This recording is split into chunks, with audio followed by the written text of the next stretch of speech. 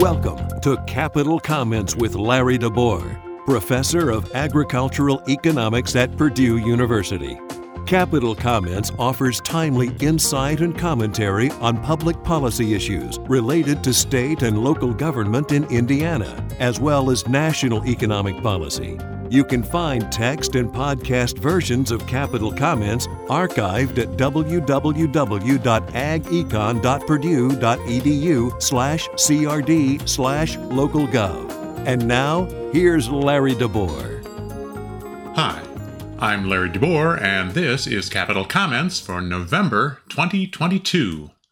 Our topic this month, Holiday Inflation Cheer. The holidays are here.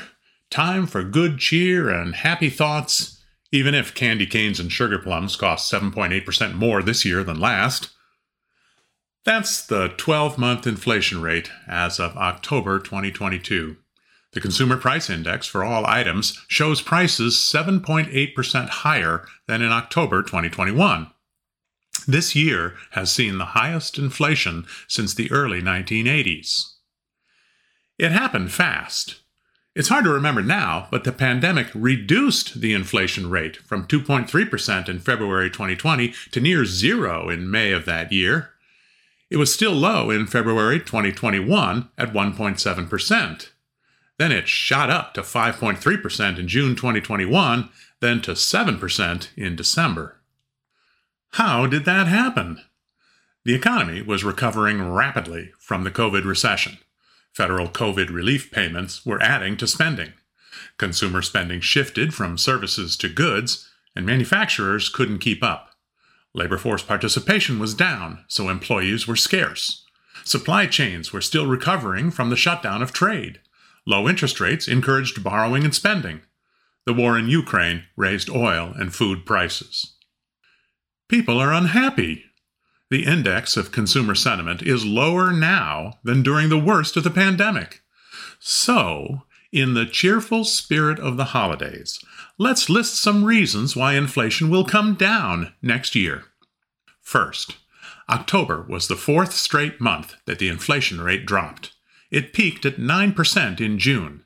Inflation is still too high, but it's slowly trending in the right direction. Second, durable goods price inflation has dropped a lot. Those are manufactured products like cars and appliances. Durable goods inflation peaked at 18.7% in February.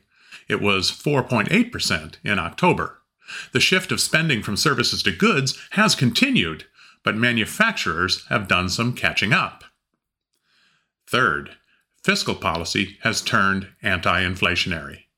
Fiscal policy refers to the federal budget. Federal budget deficits add to spending, which increases the demand for goods and services and can raise prices if supplies don't keep up. The federal deficit was 18% of GDP in the first quarter of 2021. In the third quarter this year, it was 3%. That's because there was no big COVID relief bill passed this year.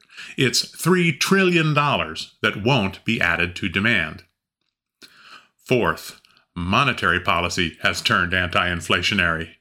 The Federal Reserve has increased their policy interest rate from near 0% in February to nearly 4% now. Higher interest rates aren't especially cheerful, but they will decrease borrowing, which will decrease spending, which will reduce pressure on prices. The rise in mortgage rates will reduce housing demand. There are signs that home prices are starting to fall.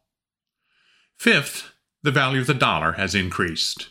In May 2021, it took 0.82 European euros to buy a dollar on exchange markets. Now it takes 1.04 euros. Put another way, anything priced in euros is now 21% cheaper in dollars than it was a year and a half ago. That should hold down the prices of imported goods. Smaller deficits, higher interest rates, and higher exchange rates could result in recession. Businesses would cut back on hiring, and that would increase unemployment. Again, though, have a happy holiday thought.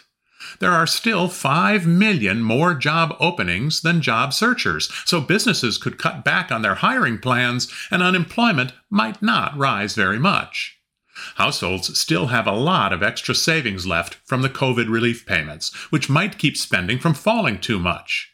We might just get a soft landing, which is lower inflation without recession. Oil and gasoline prices are unpredictable, to say the least.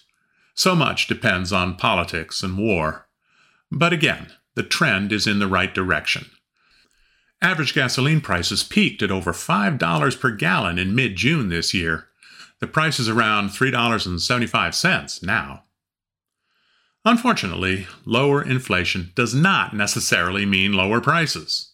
The prices of gasoline and housing may fall, but for most goods and services, lower inflation means that prices keep rising, just more slowly. Hey, that's not cheery holiday spirit. Inflation surely will fall next year. Let's postpone our gloomy economic thoughts to the gloomy month of January. And that's Capital Comments for November 2022. I'm Larry DeBoer. You've been listening to Capital Comments. You can find text and podcast versions of Capital Comments archived at www.agecon.purdue.edu/crd/localgov.